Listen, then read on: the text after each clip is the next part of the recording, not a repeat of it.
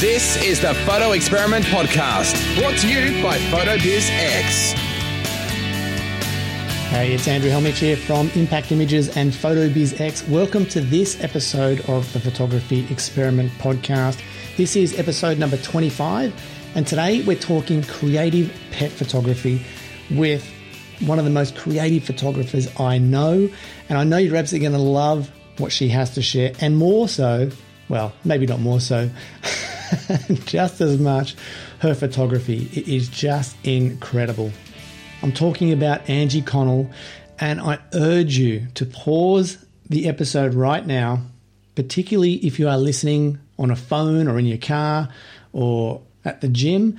Stop and have a look at the show notes so you can see and experience Angie's work, so you know exactly what we're talking about here. And you can find an example of her beautiful work.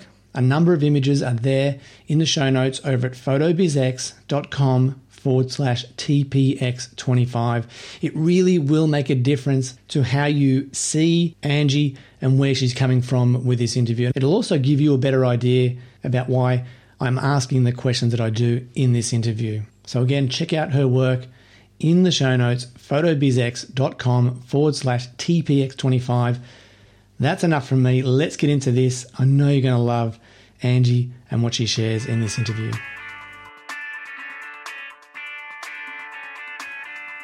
It's rare in the world of photography today to see something unique or to see a photographer creating something different. In a social media run world where we are oversaturated by imagery, it feels like an impossible task to be different, to find your specialty and to stand out from the crowd. At the same time, we're told to find what moves us as a person, as a photographer or an artist, and focus on that. And if we do, if we let our unique voice come to the surface and shine through in our work, we will have found that we have no competition because no one is the same as us.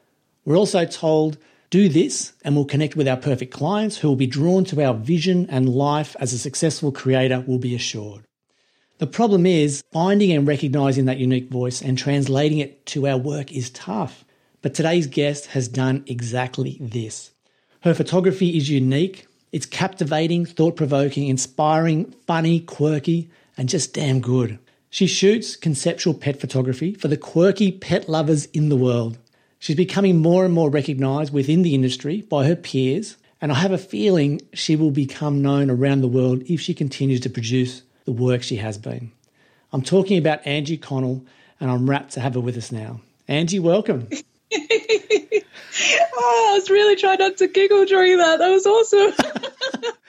Why would you want to giggle through that? I need you in my pocket that I can just whip you out whenever I need to do a bit of self-promotion. That was lovely. Thank you. It's all true. Do you feel like that? Do you feel like you've found, what moves you, your unique voice? Is that how you're producing what you are? Yeah, definitely.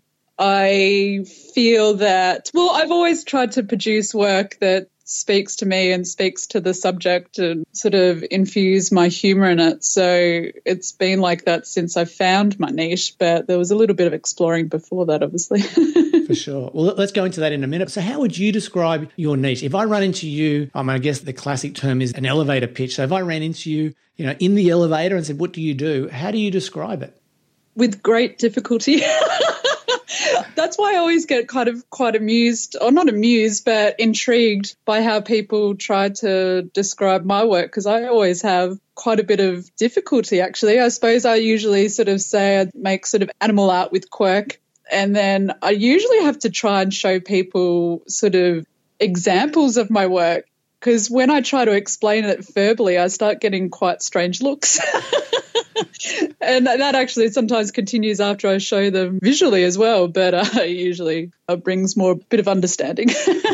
Well, why don't you describe for the listener who's listening one of your favourite photos?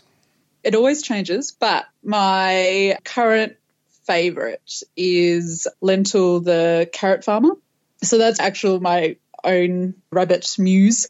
So he sort of pops up in a lot of my work whenever I sort of want to try something new. It usually gets tried on him first. And so the carrot farmer is him sort of dressed up in sort of like what you would imagine a sort of older farmer in the 1940s to be wearing in their sort of Sunday best, holding a carrot in front of, his little home in amongst the carrot field. So I'm looking at this photo. So it looks like a UK farmer from the old days wearing a tweed jacket, a little bow tie.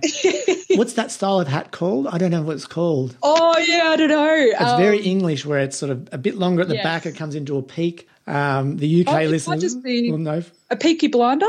Oh, no, that was the show, but it was because they wore those, something like a peak something, yeah. So this is basically, you've constructed this image, or do you really dress up Lentil the rabbit in this outfit? No. He's a patient rabbit, but he's not that patient. Okay, because it looks like he's really wearing that hat and that jacket and the bow tie. So that's all done digitally. Yeah. So I sort of dressed up a little, I stuffed like a kid's skivvy with a scarf to sort of make it sitting up, and then I dressed it with the little jacket. So that's actually a jacket I found in a op shop. I think it's just a little baby's jacket. So it really was quite small to start with, and I got a baby's skivvy, which I think I ended up replacing with a little sort of knitted vest underneath. The bow tie was that big, so I made it like a little person and stuffed the arms and sort of pinned it so it was sort of in that position. And then I inserted Lentil's headshot and his little paw into it. So a lot of the work you do is done, I guess you capture a bunch in camera and then you do a lot of digital reworking later on in post. Oh, heaps. Yeah. Whatever's in my head doesn't usually translate to what animals are willing to do.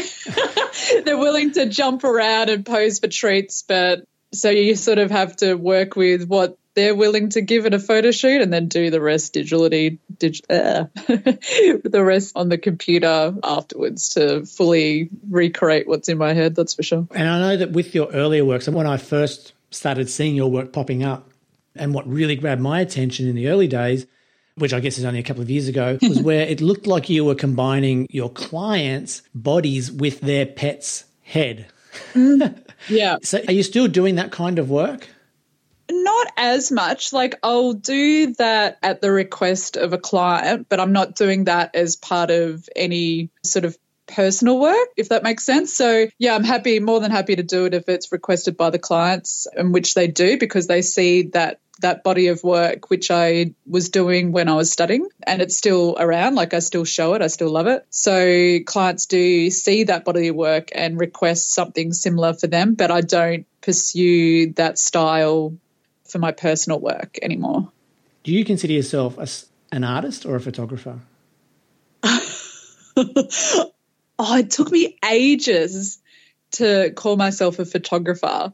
So I think I'm still calling myself a photographer, but I think I'm moving more into calling myself an artist because I'm going into different mediums now as well. So it starts getting a little bit confusing. Like I'm going into textile art as well. So it's so funny you just asked me that because I've just recently started using the word artist. That's interesting. Well, and the reason I asked you is it sounds like you've already moved away. Personally, it sounds like you've progressed past that look of combining a client's body with their pet's head. So when someone asks you to do that because they like what you've produced, they've seen that body of work and they want that for themselves, does that feel like, oh man, I don't want to go back and do that again? Or are you excited to still go and revisit that?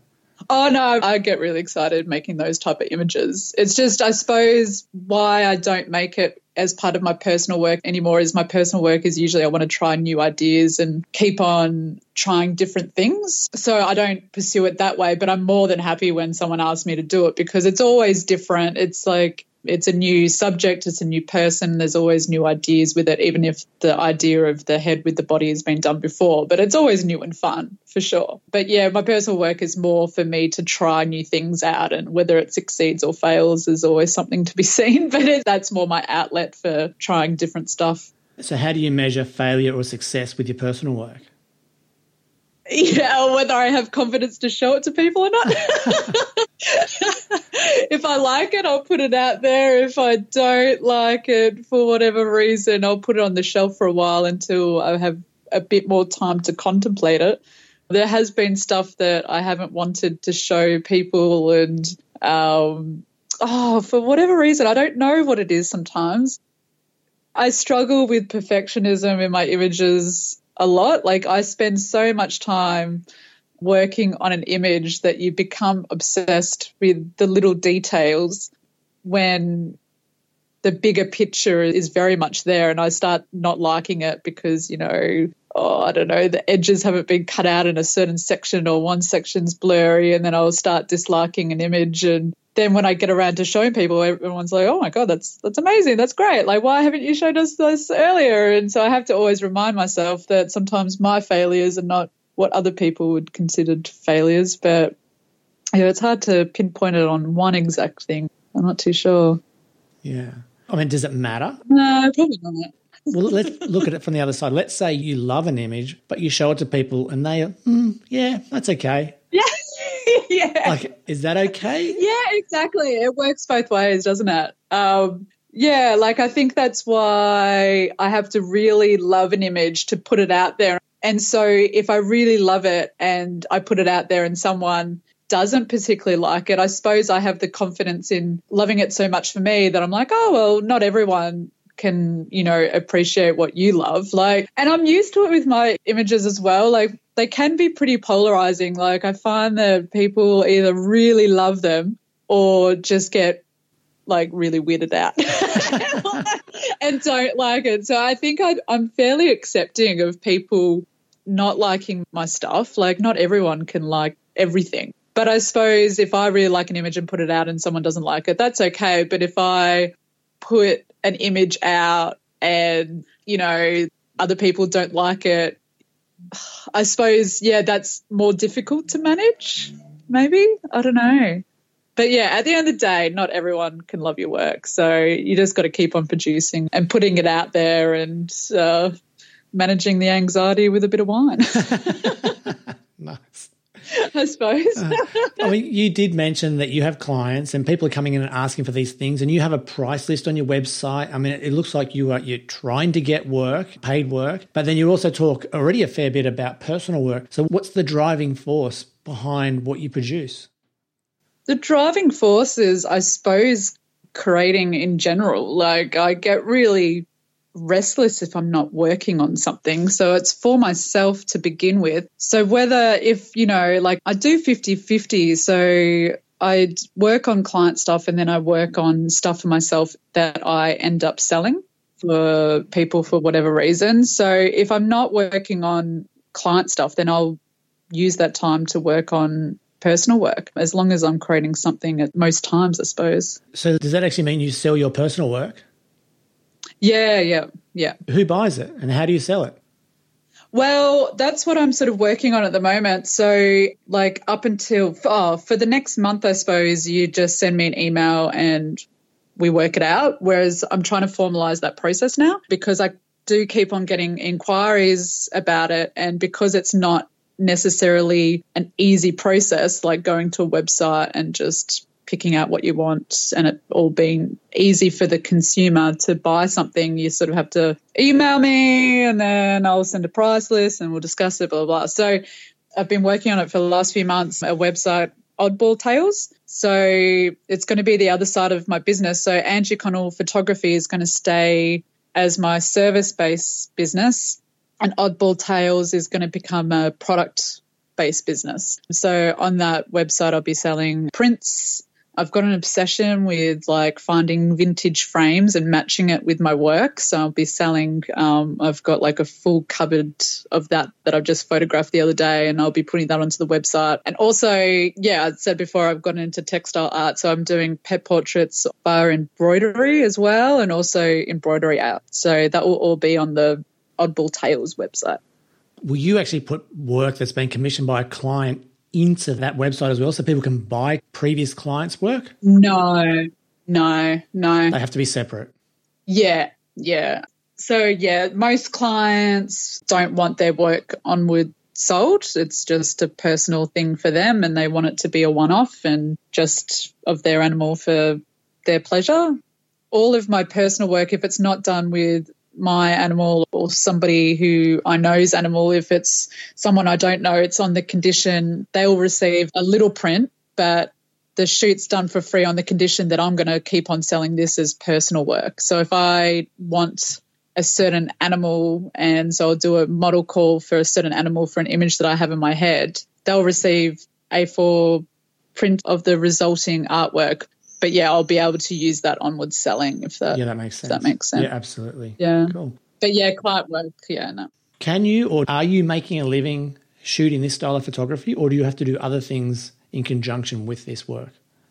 I've never tried to make a full-time living out of it. I started out as a mental health nurse. Like I left school and went straight into uni and studied nursing. And so I only went into photography when I was 32. I left nursing full-time. And at the time when I went to study photography, I was really burnt out with nursing, and I thought, I'm going to give up nursing and go into the creative field full-time. And so I was working casually when I was studying, and then when I came out of studying to, instead of jumping in straight away, I thought I'll do part-time nursing and part-time photography. And then I just came to the realization about 6 months ago, because I kept on saying, I'll eventually get out of nursing. But I kind of realized I really enjoy the balance now. Like I'm totally enjoying nursing now that I'm just doing 5 shifts a fortnight. And I love balancing that with photography. So I've sort of given up on the illusion, not the illusion, but saying, I'm going to go into photography full time, because at the moment I just love the balance. I love using the right-hand side of my brain. I love using the left-hand side, and it's just really suiting me. So if I'm loving it, I'm not seeing the point of changing that balance. It might change in the future, but at the moment it's the balance of the two is making a full-time income. So I've never tried to make it my full-time job, essentially. I mean, that makes sense. No one says you have to make a full-time living to – do you feel like you have to be full-time to be seen? I think I did, yeah. I think I did for a while, yeah. So why did that change, or how did that change? I think I just realised that I have to just worry about myself and not what other people think. And, it is a bit of a balance, sometimes. Like everyone, when you put yourself out there as a creative, there is a bit of a public image, I suppose, a little bit. And, there's a huge shift in the photography field that majority of photographers back however many years ago were full-time, and now majority of photographers are probably part-time. Oh, maybe not the majority, but there's a lot more part-time photographers. And there's the whole, argument, full-time photography, part-time photography, and there's a little bit of biased maybe, depending on who you speak to, I suppose. So I suppose I'm surrounded by quite a few full-time photographers, and they've never been it's all in my own head. What I'm rambling about is I think I struggled with, it in my own head. I've never felt personal pressure to be a full-time photographer, but I suppose sometimes success is measured maybe if you make a full-time living out of something. I don't know. And I think I just came to the realization at the end of the day is that success for me is being happy with what I do. And I wanted to change it because I wasn't happy with nursing full-time, but now I've discovered that I actually love nursing part-time. Yeah. And if I'm happy with that and I'm happy with the balance of the two, then that's all that matters, I suppose, at the end of the day. Yeah, I agree. And I think that stigma that maybe gets attached to being a part-time photographer from other photographers, that is real, that's out there. But I think I've got a feeling that you haven't experienced any of that, because if any other photographer, full-time or not, comes and sees your work, I mean, you're not doing the work of someone who's just dabbling in photography. Your stuff stands out. It's unique. I mean, no one's ever going to criticize you for being part-time when they see what you're producing, ever. Yeah, well, thank you. I suppose I was probably being a little bit, I was trying to watch my words, because no one's ever particularly said to me about anything about part-time photography, but I've heard plenty of arguments about it. And I don't necessarily talk about my nursing that much. I don't know if a lot of my fellow photographers know I'm like a nurse as well. I'm not too sure. I don't bring it up that much. Isn't that funny? So yeah, I'm not too sure if people realise sometimes I do nursing part-time still. But yeah, I charge, the amount of money that I would be charging if I was doing full-time as well. It's just that I take on less commissions than I would if I was full-time. And whether I would have enough commissions to support myself full time. I'm not too sure. I don't market myself that much at the moment, and it supports me part time. So if I did more marketing, I might be able to make it full time, but then I'd have to give up nursing, and you don't want to. I'm not too sure if I want to. Sure. You mentioned pricing there, and I know that on your website there's a $495 creative fee, and the client has to put up half of that to actually book the session. Yeah. What do they get for that $495, and then what are the add-ons? Like, how does the process work with you? I want one of these unique pet portraits for my wall.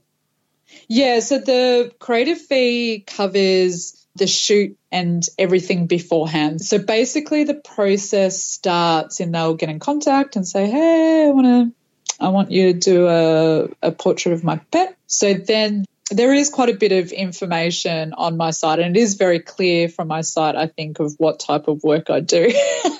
So most of the time when they get in contact, they're sort of quite aware of what they're asking for as it is. So I'll start off with a questionnaire. It's a fairly lengthy questionnaire, and it's basically to start the process of me understanding what they're looking for, what the story of their pet is, if they have any ideas that they want me to flesh out and work out, or whether they wanted to leave it up to me to come up with something. And then from there it goes to us either meeting up via a phone call, but if they're in the area, then I prefer to pop over to their house and meet the pet and see where they're going to be, sort of what sort of style they have in their house and where they're going to put the artwork. And then from there, I will then know what they want. I'll come up with some ideas and put them forward, and I'll also know by that stage probably how long it's going to take me to complete the artwork, so I can then give them a quote for the artwork as well. And once they sort of okay that, then we book in the date, they pay the creative fee, which is the $495. So the $495 sort of basically covers the coming up with the concept and the shoot day. And it also has a small prop allowance as well in that. If it's going to be anything more extensive for the props, then that will end up costing extra. And then I sort of come up with the price for the final artwork by how many hours it's probably going to take to edit. So if it's a fairly simple concept, then it's going to be cheaper. And if it's a fairly extensive concept, then it's going to be a bit more expensive. And I charge around $80 an hour for editing. Right. What's the most common size that people will order for their wall? A2 and A0 would be probably the most common, probably more A0. I'm not even familiar with those sizes. Is that like a 16 by 20? Ooh. Oh, gosh. Is it? Maybe? I don't. That's okay. So A2 is about the size, is it? I'd have to think of that. A2 is the most common? Yeah, like 50-50. Because A2 is what I can print off at home, and then A0 I have to send to the printer, and it's probably 50-50 between those two sizes. It has to do with how much wall space they have. I don't actually charge that much difference between an A3 to a, bigger. It's only the slight difference in costs in printing. Like what I charge for is more my time with editing. And I know it's a little bit different with domestic portraiture, like where you charge on more the size and the products, whereas I definitely charge on the time. Yeah, well, that makes sense. I mean, because the paper cost at the end of the day isn't going to be the big deciding factor for you. It's the time that goes into the post. No, and I'd rather them go for bigger and better. I'd rather them go for bigger. So it really, I think there's between A3 and like A0, I think there's only like $200 difference. Right. So for the listener, an A2 is around a 16 by 24. A0, we're looking at 33 by 47 inches. So they're getting pretty large. Yeah. Wow, pretty big. Okay, let me narrow this down more. Let's say that I want to get a photo, some artwork of Linda, my wife, and Roxy, our schnauzer. And I want to do one of these what do you call the portrait where you combine the pet's head with the owner's body? Oh, when pets become their humans? Yes. Okay. So let's say I want to commission you to do one of those for me. I'm guessing I have to come to Melbourne for this? Yeah, you would. But like, I do have, because I have been getting quite a few over the last year interstate inquiries. There was a few coming from Brisbane. So in a couple of months, I think I'm going up to Brisbane. Oh, no, maybe it might be in August. So you're going to do them together in one hit? Yeah, because basically I did sort of say to them, if there's not a strict time limit, I've now got a couple of, inquiries from Brisbane. It's 3 now, I think, yeah. So, and I'm happy to come up because I've got a family in Brisbane as well. Sure. So, it's a nice little combo, really. And I can go up there, visit family, do 3 shoots, and that's all fun. That's fine with me. Like that, costing wise, that will work out quite well. I want to lock you down. I want you to answer my questions for a second. Yeah. So I want to commission you to do some photos of Linda and our Schnauzer. I'm going to come to Melbourne. Like, how do we get from what I'm thinking I've seen on your website? What's the next process as far as you coming up with a concept, or do I come up with that? Well, yeah, it depends. So I would be sending you the questionnaire, and part of that is all sorts of questions about, would be about Linda, would be about your Schnauzer, your interests, what you look for in artwork, what is the important message that you want to sort of display with this artwork. And one of the questions is like, is there artwork of mine that you've seen that you're like, wow, I want something like that? So for you would be saying, yep, I've seen your combinations of when pets become their humans. I want something like that. Another question is something along the lines of, is there something specific you have in mind? And it's okay if you don't, because that's what I'm here for. But if you do have something in your head that you want me to flesh out, then I'm more than happy to sort of work on that idea as well.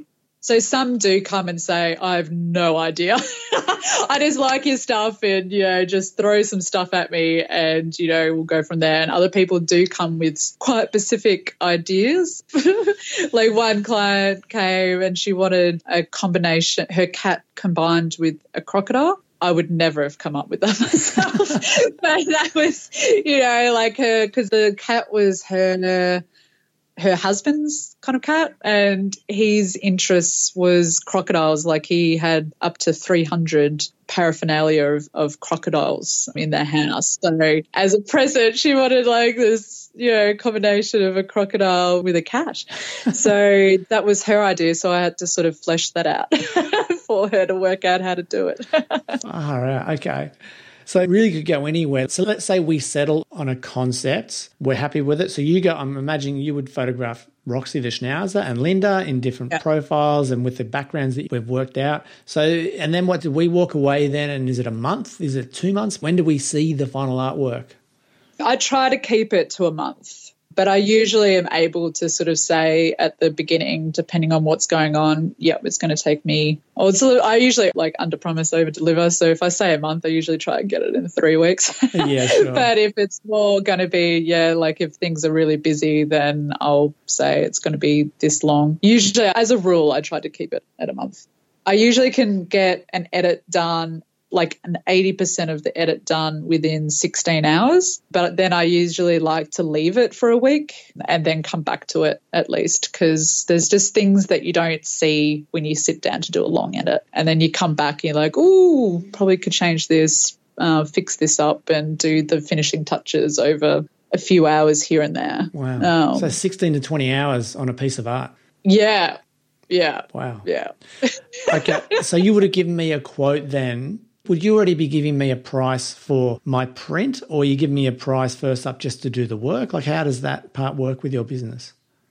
Well, basically, they'll know the cost of the image before, the shoot, essentially. Okay. If I misquote, if it takes me heaps longer than what I say it's going to and cost, I just accept that myself. And I've gotten pretty good at knowing how long it's going to take me and also knowing when to stop. I think at the beginning I got so caught up in these little details that basically people don't notice that I was spending all these extra hours, and which is, is just time and money, I suppose, at the end of the day, realistically. So I've gotten pretty good now knowing how long something's going to take me and being upfront about that. And if it does take me a little bit longer, then c'est la vie. So let's say I'm going to fall into that category where I'm in the 80%ers. It's roughly 20 hours, and I want something the size that you mentioned, so anywhere between an A0 or an A2. How much am I up for? Off the top of my head, I think that's around 1,800 or 2,000. Okay, so it's not crazy expensive to get something super unique. Not crazy. No. Wow. No, I don't think so. No way. No way. Some people think it is, but then other people think it's really cheap. So, yeah, it'll probably be a little bit more now because I raised my prices not that long ago. So I do have to look at a sheet. Oh, that's okay. I've got it all documented. But that's a ballpark figure.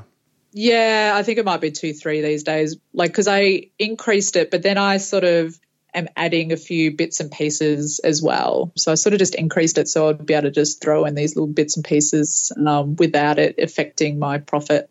So now I throw in, so what used to be sort of extras that you could pay for, I just throw in now. I've just raised all of my prices by $450 so I can throw in some gift cards and also a gift print. So they have sort of, for Christmas, they have some quirky cards to send out to their friends and family, and it's got their artwork on it, and they love that. And also just an A4 size of the image as well that they can have. And also I was thinking of doing just some other little gift things, but I haven't started that yet, just magnets, a magnet for the fridge and stuff like that. Nice. But I haven't done.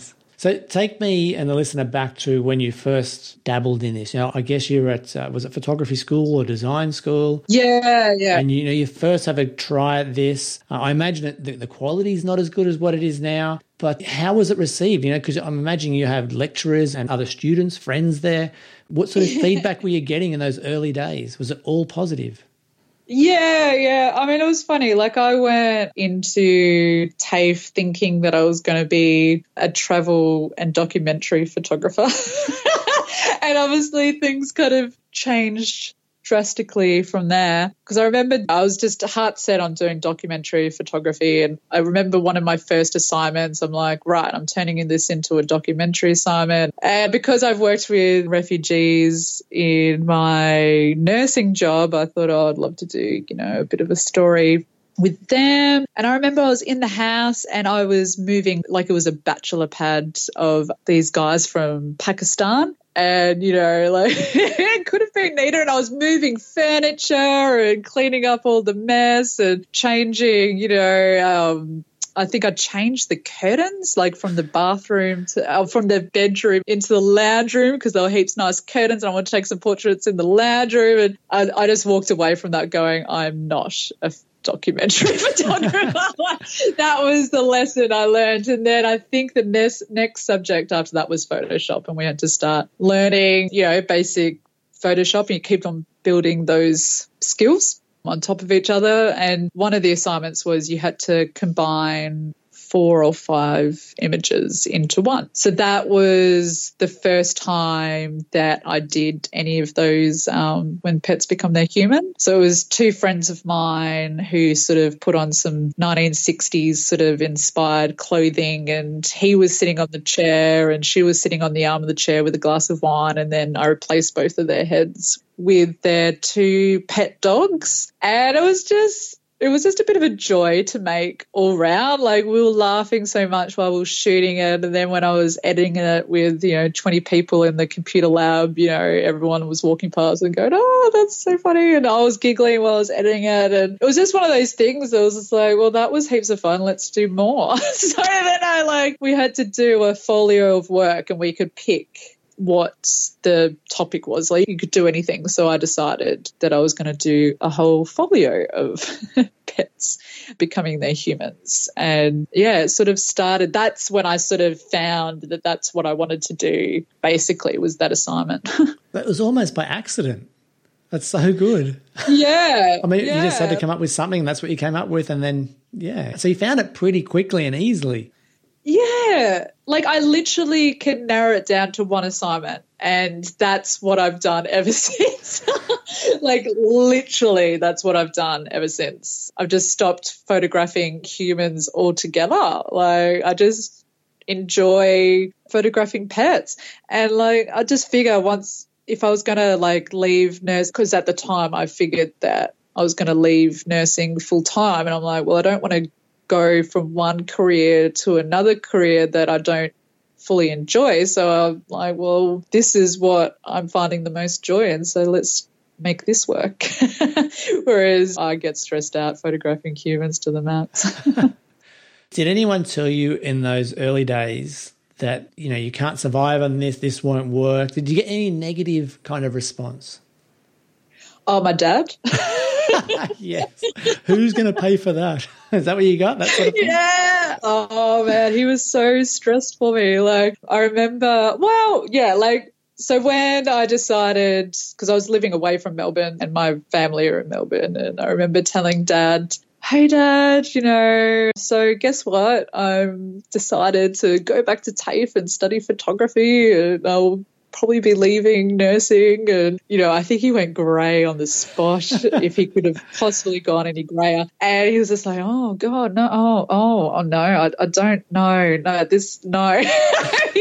He was just a bit beside himself, you know. I mean, it just came out of worry for me. I mean, as far as he was concerned, you know, there's no money in photography. Like, and I heard about it at every family dinner. Like, I go over there, you know, once a week for family dinner, and every week he'd sort of pulled some images up from the newspaper and going, look, this image wasn't even paid for. Like, you know, it's just from Geshe. They probably paid, you know, $10, and, you know, there'd always be something. And then so when I decided, you know, that I wanted to go into pet photography, I was like, oh God, like I was dreading telling my father. Already he'd gone grayer with me, telling me that I wanted to go into photography, let alone pet photography. And I told my sister, and she goes, well, I don't know how you're going to tell him, but just make sure I'm around for dinner when you do. Yes. I want to be there, you know, like, oh my God. Anyway, so I got the guts after a couple of wines to tell him, I'm like, oh, listen, Dad, you know, you've been asking me what direction I'm going to go in photography for the last couple of years, and I've decided, you know, I'm going to go into pet photography. And he was just like, oh, he's like, brilliant. Really? He went in the total opposite direction to what I was expecting. He goes, people spend heaps of money on pets. He goes, did you know that in the recession, the pet industry was the only industry that increased, like there was increased spending in. I was like, no, funny. I didn't know that. He's like, oh my, this is brilliant. So that was a complete sort of turnaround, and he's been fine ever since. But yeah, that was probably the only sort of initial sort of anxiety for my well-being about me going into pet photography. Otherwise, everyone else was like, yeah, really supportive and positive about what I was producing and being able to sell it and go into the industry that way. That's so good. It sounds like you've had a dream run. It really does. What about your inspiration? I mean, like, I'm looking at a photo at the moment on my screen of a Dalmatian on a unicycle going across a tightrope. You know, like, does that come to you like that, or is this something you build on, or do you have just talk to me about inspiration? Well, that was part of, so when I left TAFE, obviously, you know, I hadn't really put it out there that I was photographing pets this way. And so clients weren't sort of around like straight away. So I thought, well, while I'm trying to build my website and start marketing myself, I wanted to work on a project that was something that I wanted to work on and also would be good for marketing my business, I suppose. So I started working on a series called The Carnival of Fur and Forelegs. And that sort of just came to me after seeing, like, often I'll see images of humans and be like, wouldn't that be awesome if they were all replaced with animals? So I think I'd seen like these great old vintage carnival shots and been like, oh, imagine, you know, if like there was a carnival where all these, you know, really traditional characters that we all know, like the strongman and, you know, the freak show and the clowns and the ringmasters, imagine if they were all sort of different animals. So that's sort of how that started. And then once you start down that road, you go, oh, well, the ringmaster, what type of animal would be a good ringmaster, and start fleshing that out. Of course, my rabbit had to be the ringmaster. Yeah, that's just granted. So he became the ringmaster. And then the next image I did after that was the kissing booth, because every carnival has a kissing booth. And you're like, well, what sort of animal would be in a kissing booth? Well, obviously the most drooly, sort of lovable, kissable animal you can find. So I ended up using a French Mastiff, who are just the biggest droolers you'll ever meet. They're awesome. And so it's just sort of built up from there. So for the Dalmatian one, I realized I wanted a sort of a tightrope sort of character, a clown. So I just started thinking, well, what would be a good clown? They always wear polka dot sort of outfits, so a Dalmatian would be perfect with the dots. And then I think the white sort of clouds and stuff, that came from a little bit of laziness, because I'd done so much cutting out of animals' fur. Like recently I was like, oh my God, what can I do to like not have to cut this Dalmatian out? Oh, I'll put him onto a light background and just overlay the clouds and the blue skies. So that kind of came out of a bit of time-saving ideas. But it sort of built up from that, really. So, yeah, each, the strongest dog in the world ended up being one of the little terriers, a border terrier, because you know how little dogs have big dog attitude. Attitude, yes. Yeah, so I wanted to sort of get a little sort of terrier for that. So it kind of, the characters sort of got inspired by the breeds and vice versa, I suppose. And so that's what I worked on for the first sort of 6-7 months at the beginning of my business. And through all of those projects, I started basically attracting customers to me, because these images were going back to the breeds clubs. And because a lot of the French Mastiff, he is a big popular Mastiff. Like he used to be, they don't get called studs, do they? That's horses. Well, let's just say he produced a lot of French Mastiff. He's a competition winner. Yes, exactly. And he was used for breeding, and so everyone knew this French Mastiff. And so that image was sort of proudly shown off by the owner to the club. And then so 2 of the fellow French Mastiff owners sort of contacted me after that, and they became 2 of my first clients. Wow. And so it sort of went from there with the rest of the carnival images. I used a lot of animals who belong part of clubs, and so it was sort of like a bit of free advertising for me, I suppose, at the end of the day. Were they actually buying then other portraits, or were they buying portraits, were they commissioning shoots?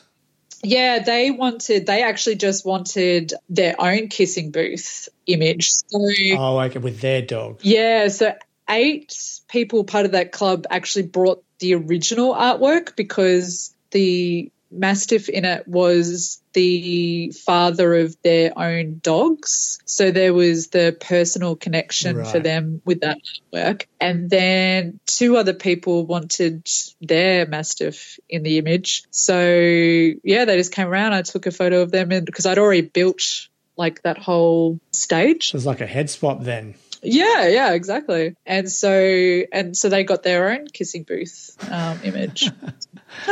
What about so you've talked about that whole scene and that whole genre, I guess, of images with the pets in the circus and the different pets and people that make up those characters. If you get another idea while you're in the midst of doing that, what happens with that idea? Yeah, probably gets put on the sideline for a while. And I think that's why. But do you have a book of ideas? Do you make a note on your computer? Yeah. What do you do? No, I've got a notebook. So I did have to put the carnival, after I got to 12 or 13, I did sort of put the carnival to rest. I retired the carnival because I was like, it's time to start working on other stuff. But I'm always like, stuff always randomly comes to me. So I do just sort of keep a notebook in my bag, basically. And as soon as something comes to me, because it can be quite fleeting at times, I write it down. And then when it's time to come up with a new idea and work on something new, I sort of get the notebook out and see what I've written down, and then start fleshing out those little hints of ideas into something doable. if you want to start on something new, let's say you want to start on something new tomorrow, what's the first step? Is it to go and source an animal, or is it some other work in Photoshop first? Do you work on the backgrounds? What happens first? No, I'll always shoot the animal first, generally, because at the end of the day, you never know what you are going to get. So sometimes I have the image finished in my head to about 80%, but you do have to sort of allow for things that might not be able to come to reality. And so sometimes, you know, for the Dalmatians shoot, I really wanted the Dalmatian to be looking at the camera, but we just couldn't get there in the end. So the whole rest of the image ended up as I wanted it, but because he wouldn't look at the camera, I ended up putting a rash on his nose, and they have a little bit of connection there going on. So that was the little 20% that ended up changing in the final image. So I'll always shoot the animal first. I'll shoot the props usually on the same day, and then I will work on the background. Right, okay. So that rat on the Dalmatian sitting on his nose, yeah, it looks like he's dancing on his nose. That was nothing to do with the original concept. That got added in later. Yeah, so that got added in later. Yeah. So the original concept was him to be on the unicycle on the tightrope in the clouds with the circus like in the background, and for him to sort of have a bit of a, you know, concentrating / goofy look on his face. But turns out he's quite a serious Dalmatian and a little bit shy. Like, he did look in the camera a few times, but just wasn't. At the end of the day, like, the expression of the animal is like the key point to my images quite often. And the expression that he was giving when he looked in the camera just didn't quite suit the image. So I ended up working out that him having this connection with this sort of, you know, mouse or rat, suited the image 10 times more than him looking at the camera. So, yeah, some things just work out differently at the end of the day. But everything else was perfectly how I envisioned it in the start. But the expression is definitely the key point. If you can't get what you want, then you have to work around that and sort of adjust the concept a little bit. Yeah. So the rat then, so that means you go and source a real rat and photograph it? Oh, I had rats already. I had plenty of rats. Yeah, like yeah, as you do. Yeah, as you do. The rats have made quite a few appearances in my work, actually, because I decided for the trapeze artists of the carnival, I wanted to do rats. So I contacted, there's such a thing called what were they called? The Rat Fancier Society of Melbourne. So I contacted them and said, hey, you know, I'm doing this and blah, blah. They're like, sweet, no worries. And I had 3 ladies turn up on my front doorstep going, hey, the crazy rat people are here. And they all came in and they had all these rats. I was just shooting rats for hours. So I've got a large stock library of rats. So they did make it into quite a few other images. Right. Yeah, so when I was working on this Dalmatian and going, oh, God, like there's just something missing. What can I do? I thought of the rats and thought, well, this will be. And they brought the hats. Like they had these little rat-size hats. So I had heaps of shots of rats in hats. Unreal. So what excites you more? Is it doing commissioned work for a client, or is it creating your own art? Oh, probably doing my own, I suppose, because it's without the pressure of the commission work, which I quite didn't like. It's a bit of a tie, I suppose, between the two, because I do enjoy the challenge of creating something that's going to be beloved by the pet owner, because, you know, as pet owners, we know our animal, we know their character inside and out, and so being able to capture that effectively is really important to me. But it is a stress as well, I suppose, but a good stress. But I suppose my personal work wins out just because I can go down any crazy road that I want to. And so at the end of the day, I can do whatever I want. Whereas I suppose commission work, you do have to work within the restraints of what the client wants.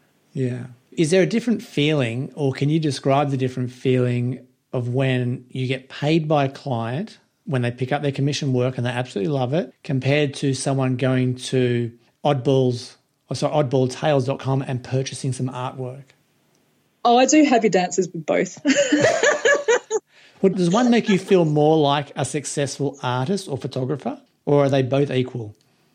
No, I I think they're both pretty equal. I suppose getting the commission work right is more of a challenge. So, yeah, that's pretty important. But I definitely do happy dances in both scenarios. I mean, to me, as a photographer, and I'm a different style of photographer to you, so I'm only shooting commissioned work for money. I don't sell any other work. But to me, to feel like a successful artist, I think if people were coming to me and buying work that I had just shot, I think that would make me feel like more of an artist, more of a success. So you don't have that feeling. No, I think it's pretty much a balance between the both, because I think it is such a challenge to get the commission work right. So what do you mean by right? Because if I come to you and I want that photo of Linda and Roxy, I'm leaving it to you.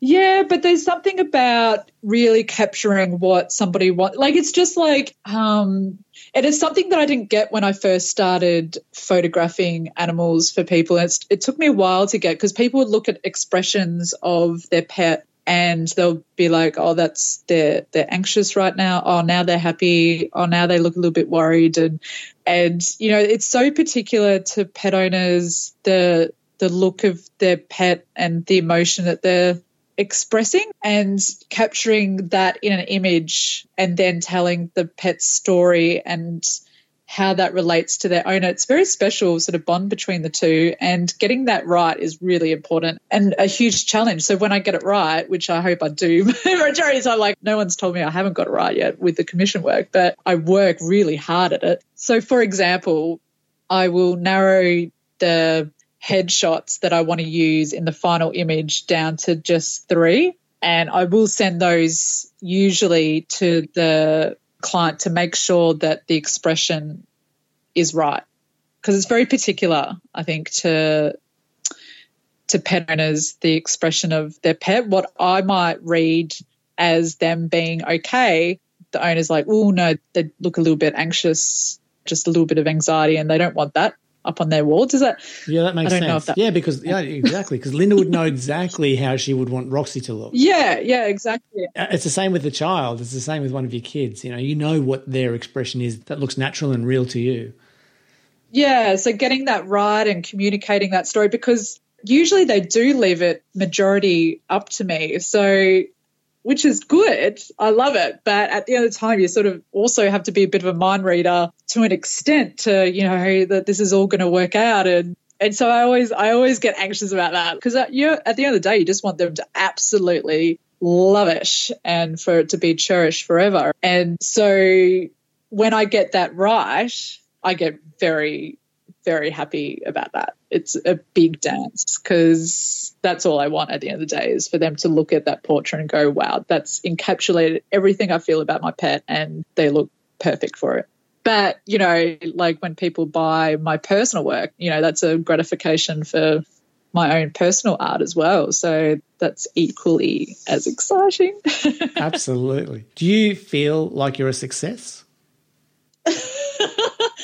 I don't know. On my version of success, which is that I can support the rest of my income and by my photography, then yes. And I'm doing day in and day out, makes me happy. So yeah, I suppose so. Yeah. Well, it sounds to me after talking to you that it wouldn't matter whether or not you're getting paid for it. It sounds like you would still be doing this and whether or not you're getting paid for it. Is that right or wrong? Yeah, definitely. I suppose at the end of the day, you do have to get paid. So if I was doing all this work and if I was never getting paid for it, I probably wouldn't be able to do it as much, I suppose. But it would definitely still be part of my life for sure. Okay.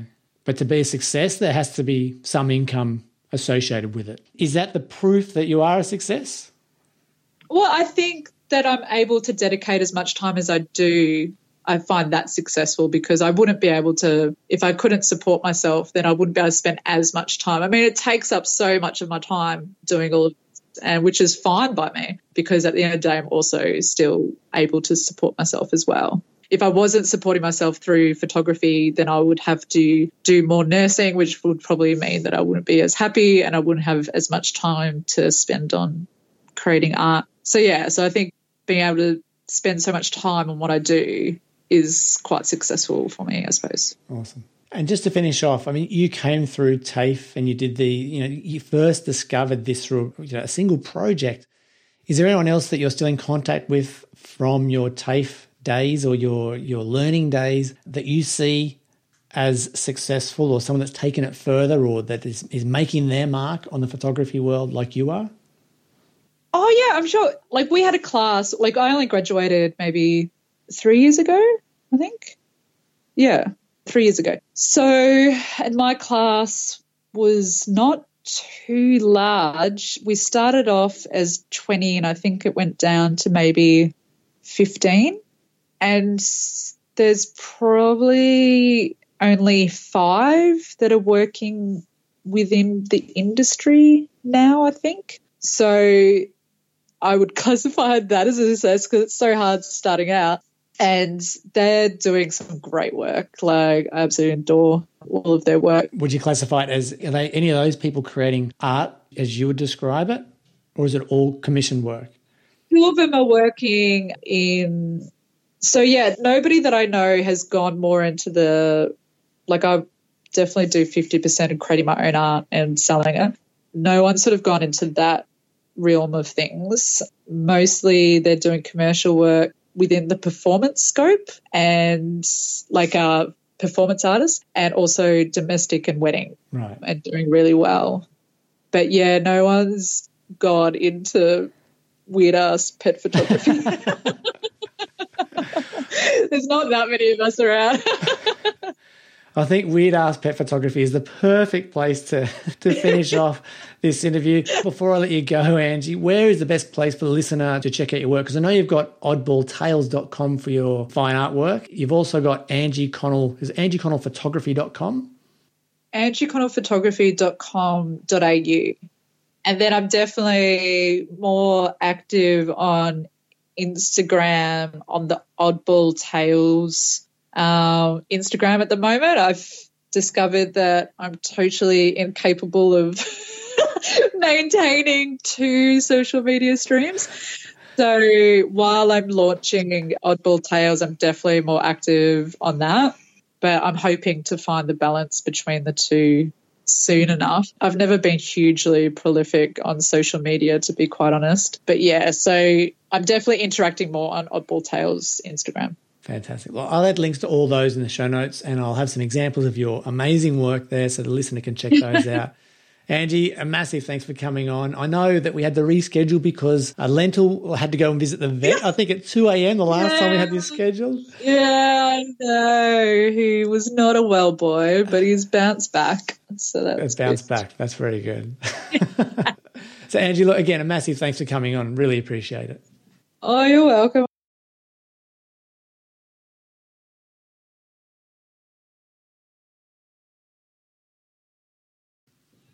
Well, I hope I made sense. I can't kind of go into weird rambling where I don't get convinced that I'm still speaking English, but anyway. Fantastic. I hope you did enjoy that interview as much as I did. Angie, if you're listening, I know that you were nervous about coming on and doing today's interview, but you are an absolute amazing woman, super talented photographer. I just can't say enough good things about you. And I just want to say a massive thanks for coming on and sharing what you did. I'm looking forward to seeing more of your work in the future. And I know in my heart that you are a photographer, that if you continue to do what you do, we will be talking about you. Well, people will be talking about you long after you and I are gone, because you are creating something special, something amazing. So congratulations to you. I just love what you're doing.